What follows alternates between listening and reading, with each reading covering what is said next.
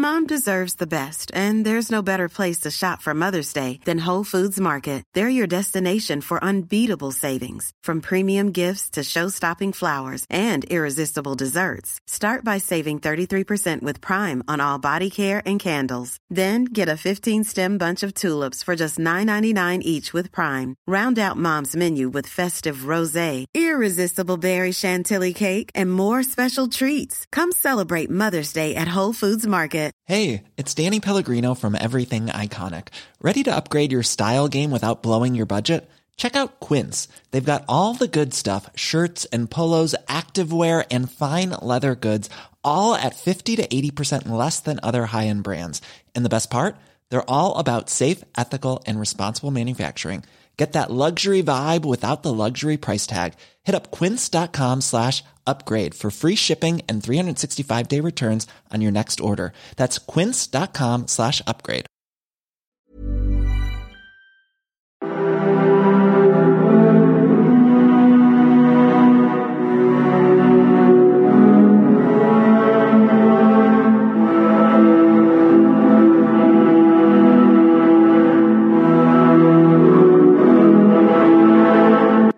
Hi there again, and welcome to the Explaining History podcast. And I'm going to look at a mixture of ideas that were at play in America in the period immediately after the Second World War, in late 1945. There was a kind of an interplay, an ebb and flow between isolationism and internationalism. In some ways, isolationism was in retreat at the beginning of 1945. And midway through the year, with the successful defeat of Nazi Germany, then in August, Imperial Japan, there was a belief amongst widespread in America about the utility and the value of multilateral organisations such as the United Nations and the Bretton Woods institutions of the IMF and the World Bank that had been established the year before.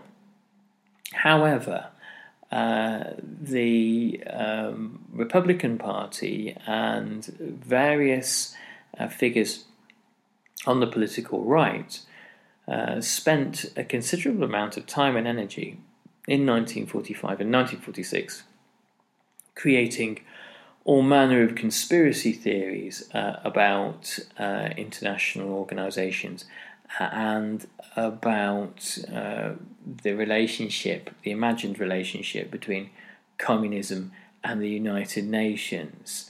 And part of the kind of the end game of all of this was to suggest that the war record of America, or particularly of the Roosevelt administration, was somehow kind of compromised because of these connections to the founding of the United Nations and other international multilateral organisations, which inevitably meant that America had dealings and had to make compromises with the Soviet Union.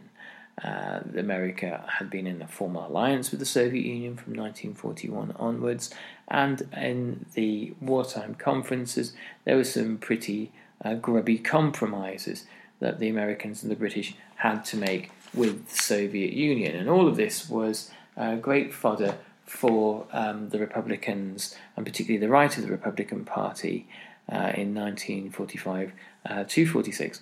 One of the reasons why it was so important for them to use this kind of these sorts of smear tactics is because not only had Roosevelt become a beloved national figure during the Second World War, his popularity remained pretty high throughout the war, but also in economic terms, it was the economic argument as a result of the New Deal and the massive mobilization during the war. The economic argument had been won by the Democrats. I shy away from suggesting that it was particularly a left-wing economic argument, though some have characterized Roosevelt's second New Deal as being further towards the left. Certainly, it was a Keynesian economic argument of demand stimulation, of state intervention, of the regulation of markets, and the empowerment of workers in order for them to become more full participants in the economy, and their doing so have the competence to work and consume and to have stability, and therefore to become economic actors to get the economy going again. Roosevelt wasn't particularly on the left, nor was he particularly a figure of the right. He was rather similar to the kind of the modern technocratic careerist politician we would understand today. He was interested primarily in what seemed to work. Now, what we're going to do is we're going to look at David Coates' The Great Fear, which is an excellent book. David Coates is a brilliant historian of political ideas, and he writes, "In 1945, isolationism was at its lowest ebb, or dared not show its grimace in the face of general euphoria. The nascent United Nations received bipartisan support in the 1944 presidential campaign and remarkable public support. Several isolationist congressmen and senators lost their seats. The Senate consented to the UN Charter by 89-2. And now, if you compare that to the rejection of the Treaty of Versailles and the creation of the League of Nations, that's quite telling. Eisenhower, then a general, returned late in 1945 from a trip to Moscow to announce that both the United States and the Soviet Union were anti-colonialist and each wanted friendship with the other. Only gradually did the fear spread that liberal internationalism would involve higher taxes and government control of the economy. That aid would go straight into the pockets of socialists and ungrateful foreigners to create a global welfare state for the indigent and envious. Such attitudes flourished particularly among older people, country people, people of low education, who were easy prey to anti-communist rhetoric." So there is a kind of, it seems very familiar actually, a sort of like a pool of ideas and suspicions and paranoias that can be easily exploited. The chief one being that American taxpayers will wind up paying for somebody else somewhere else that is not of their choice, and that somehow monies will be leached out of America. There was an acute anxiety during the war, or a kind of a sensitivity around aid to Britain.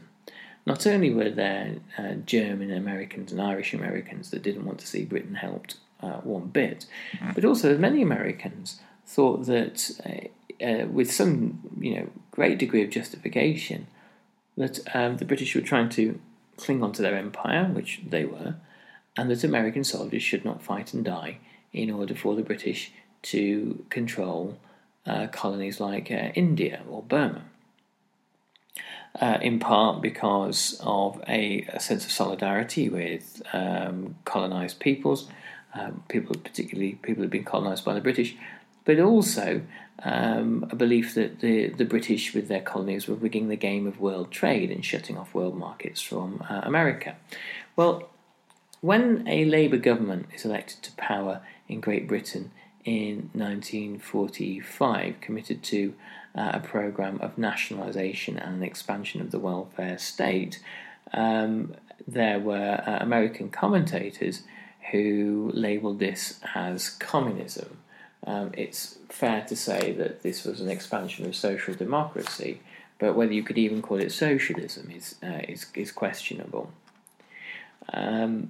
David Coates writes, "Colonel Robert R. McCormick, proprietor of the Chicago Tribune, backed American Action Inc., heir to America First. America First, obviously the isolationist organisation established by fronted by Charles Lindbergh before the Second World War, which had its own kind of fascist leanings. Supported by Lamothe Dupont, Upton Close and others, these are kind of major oligarchic figures, this organisation acted as a lightning rod for anti-British, anti-democratic and sometimes anti-Semitic sentiment. The British Labour government's rapid introduction of nationalisation measures and a welfare state exacerbated fears of socialism as a halfway house to communism, but the irrational or symbolic elements in the new anti-communist mythology outweighed rational ones.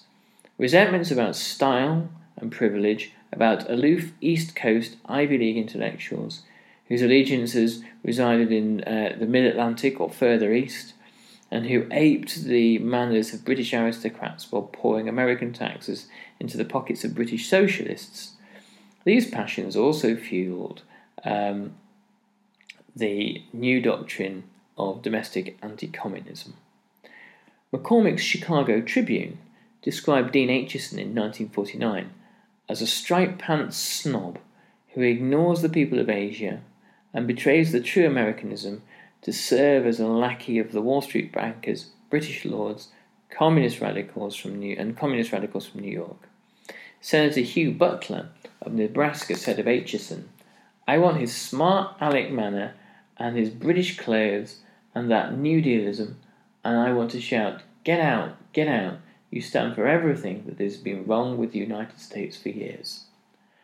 It's really interesting that they talk about a smart East Coast intellectual type of vision of America that they hate, very internationalist, very kind of elitist, that sort of liberal elitism, and very kind of Anglo-centric. It's almost as if they're describing Roosevelt. Roosevelt was all of those things. Roosevelt was as close to aristocracy in America as you get in a republic. And from a kind of a long and well-educated and well sort of established New York State dynasty. So there were on the right there were these huge simmering resentments towards a kind of a conception of America that seemed to have been created during the war. And these resentments are very easily articulated to people in small-town America, in the Midwest, in rural America, who looked upon America's involvement in the war as perhaps necessary, but any other foreign involvements after that, particularly the spending of American money on this place Europe that seemed to be nothing but trouble, as a way of doing no good. So there was a kind of a useful attack line here regarding foreign policy, and this would become accentuated through the anti-communist period, and Britain and its new Labour government become an interesting way of focusing American resentments. And Britain and America throughout the war, despite what war movies might suggest, have an often quite fractious relationship diplomatically and strategically, and over the question of. Here's a cool fact: a crocodile can't stick out its tongue. Another cool fact: you can get short-term health insurance for a month or just under a year in some states. United Healthcare short-term insurance plans are designed for people who are between jobs, coming off their parents' plan, or turning a side hustle into a full-time gig. Underwritten by Golden Rule Insurance Company, they offer flexible, budget-friendly coverage with access to a nationwide network of doctors and hospitals. Get more cool facts about United Healthcare short-term plans at UH1.com.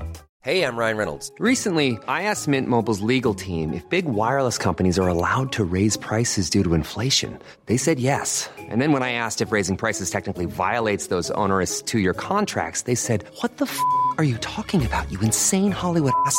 So to recap, we're cutting the price of Mint Unlimited from $30 a month to just $15 a month. Give it a try at mintmobile.com/switch. $45 up front for 3 months plus taxes and fees. Promo rate for new customers for limited time. Unlimited more than 40 gigabytes per month. Slows full terms at mintmobile.com. I'm Sandra, and I'm just the professional your small business was looking for. But you didn't hire me because you didn't use LinkedIn Jobs. LinkedIn has professionals you can't find anywhere else, including those who aren't actively looking for a new job, but might be open to the perfect role, like me. In a given month, over 70% of LinkedIn users don't visit other leading job sites. So if you're not looking on LinkedIn, you'll miss out on great candidates like Sandra. Start hiring professionals like a professional. Post your free job on linkedin.com/people today. Money.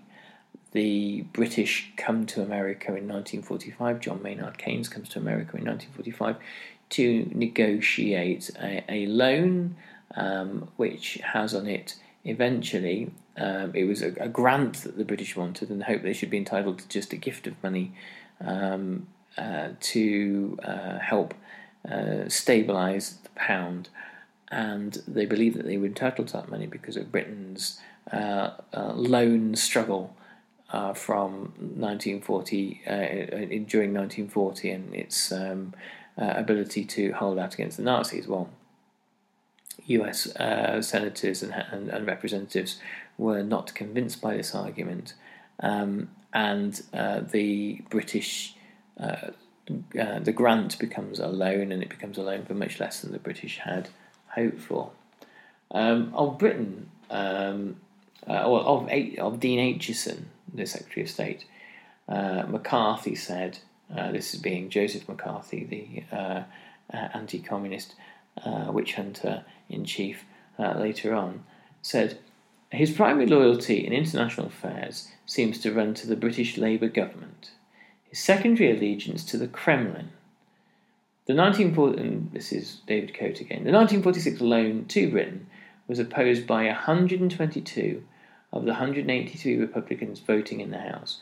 McCarthy demanded that all British ships trading with Red China be sunk. The United Nations, he said, was dominated by the socialist government of Britain and the racist totalitarian government of India, both of whom were plotting to thrust America out of the Far East."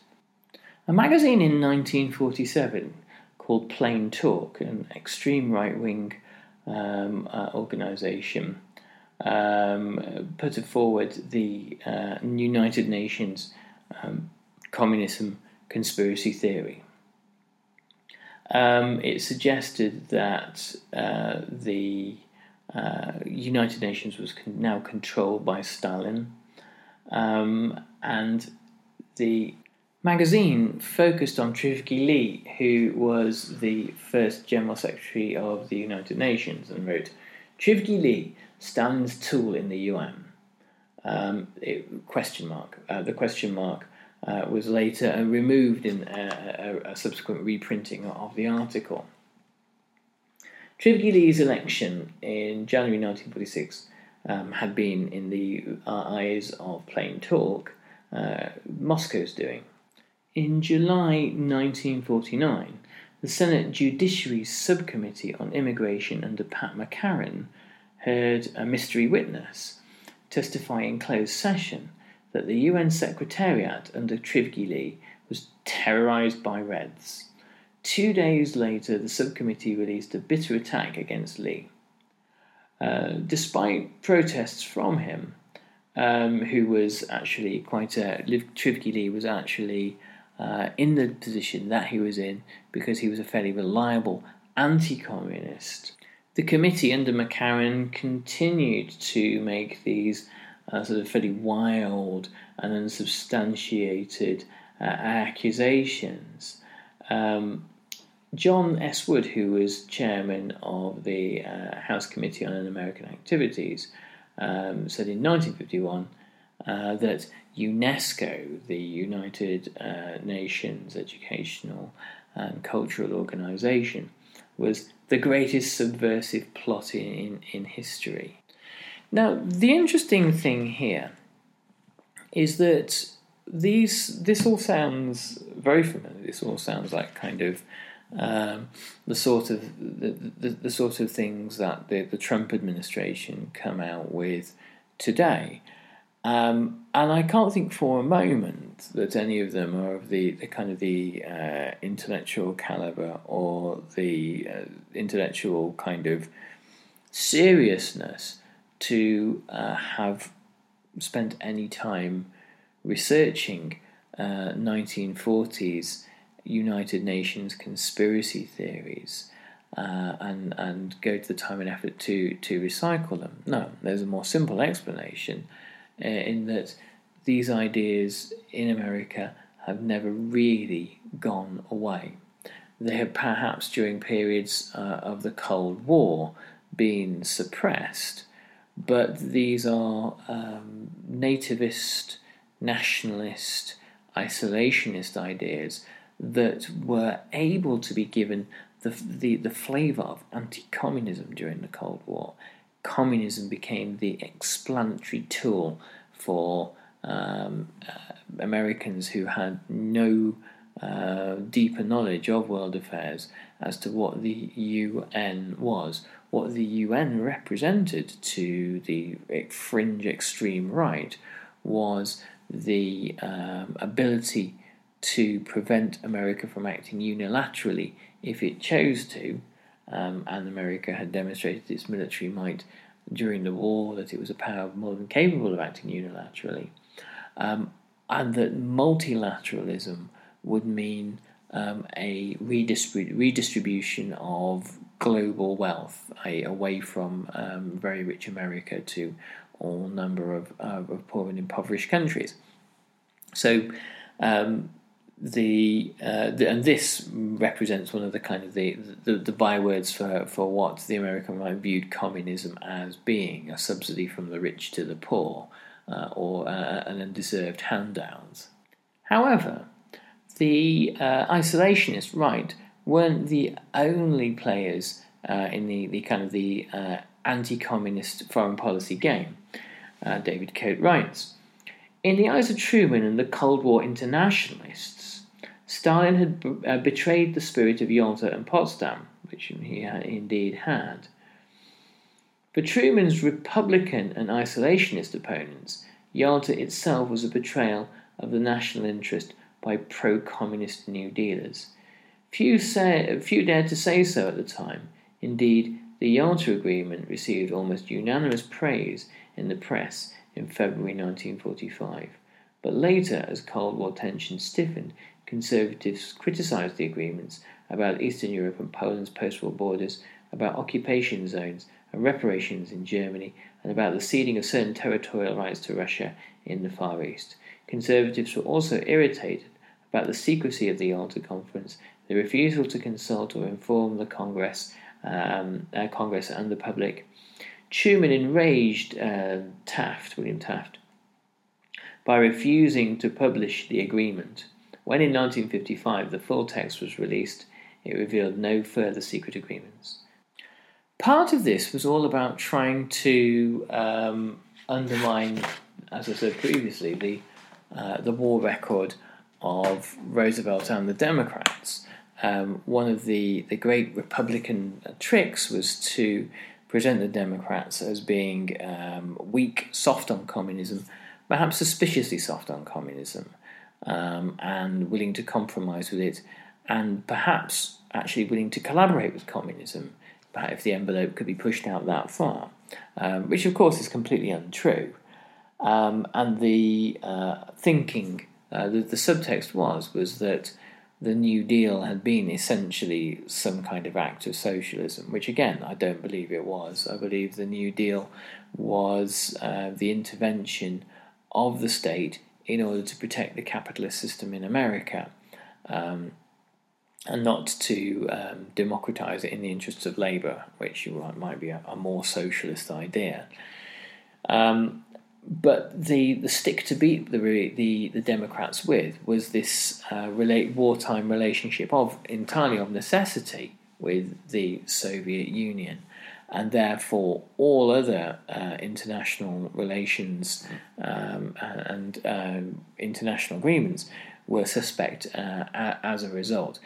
Now, this becomes important because it becomes a founding idea of the anti-communist right in the Republican Party, and when events happen like the loss of China to communism and the Korean War, then we reach a new level of hysteria where open accusations of treachery are revealed. When it turns out, when the intelligence, the ultra decrypts, show that indeed there were Soviet spies in Roosevelt's administration, and that Roosevelt had back channels to the Soviet Union, and that probably Harry Dexter White was one of Roosevelt's closest advisors, was indeed a Soviet agent or passing information to the Soviet Union. When Alger Hiss is accused of being a Soviet agent, and when there are other key events of this nature that seem to show to the public that indeed there were key failings or deliberate failings by the Democrats during the war, and that information did flow freely from west to east. The case of the Rosenbergs and the Los Alamos spy ring is a kind of a good example. Not only does that prove to Republican voters that there must be some kind of conspiracy afoot, but it also proves to Truman that there is no political capital in appearing to be soft on communism, and there is everything to be gained from adding to anti-communist policies, so essentially having your own Democrat witch hunt long before the Republicans are in power. And it was actually Republican President Eisenhower who took the dimmest view later on of Senator Joseph McCarthy, who we will turn to in due course. Anyway, thanks very much for listening. I hope you're enjoying the Explaining History podcast at the moment. I'm really trying to put out as much content as possible during these difficult and strange times that we're in. If you haven't listened to it, listen to Friday's podcast with myself, with David Dean Barrett. It's an amazing, fascinating discussion we had together, and David has assured me he'll be back on the show in the near future to talk about other aspects of military history. Anyway, thanks very much, all the best, and if you can, check us out at the Explaining History Patreon page. All contributions gratefully accepted, and do come and find us at the Explaining History Facebook group, where we talk about history and contemporary issues as well. Thanks very much, all the best, bye-bye.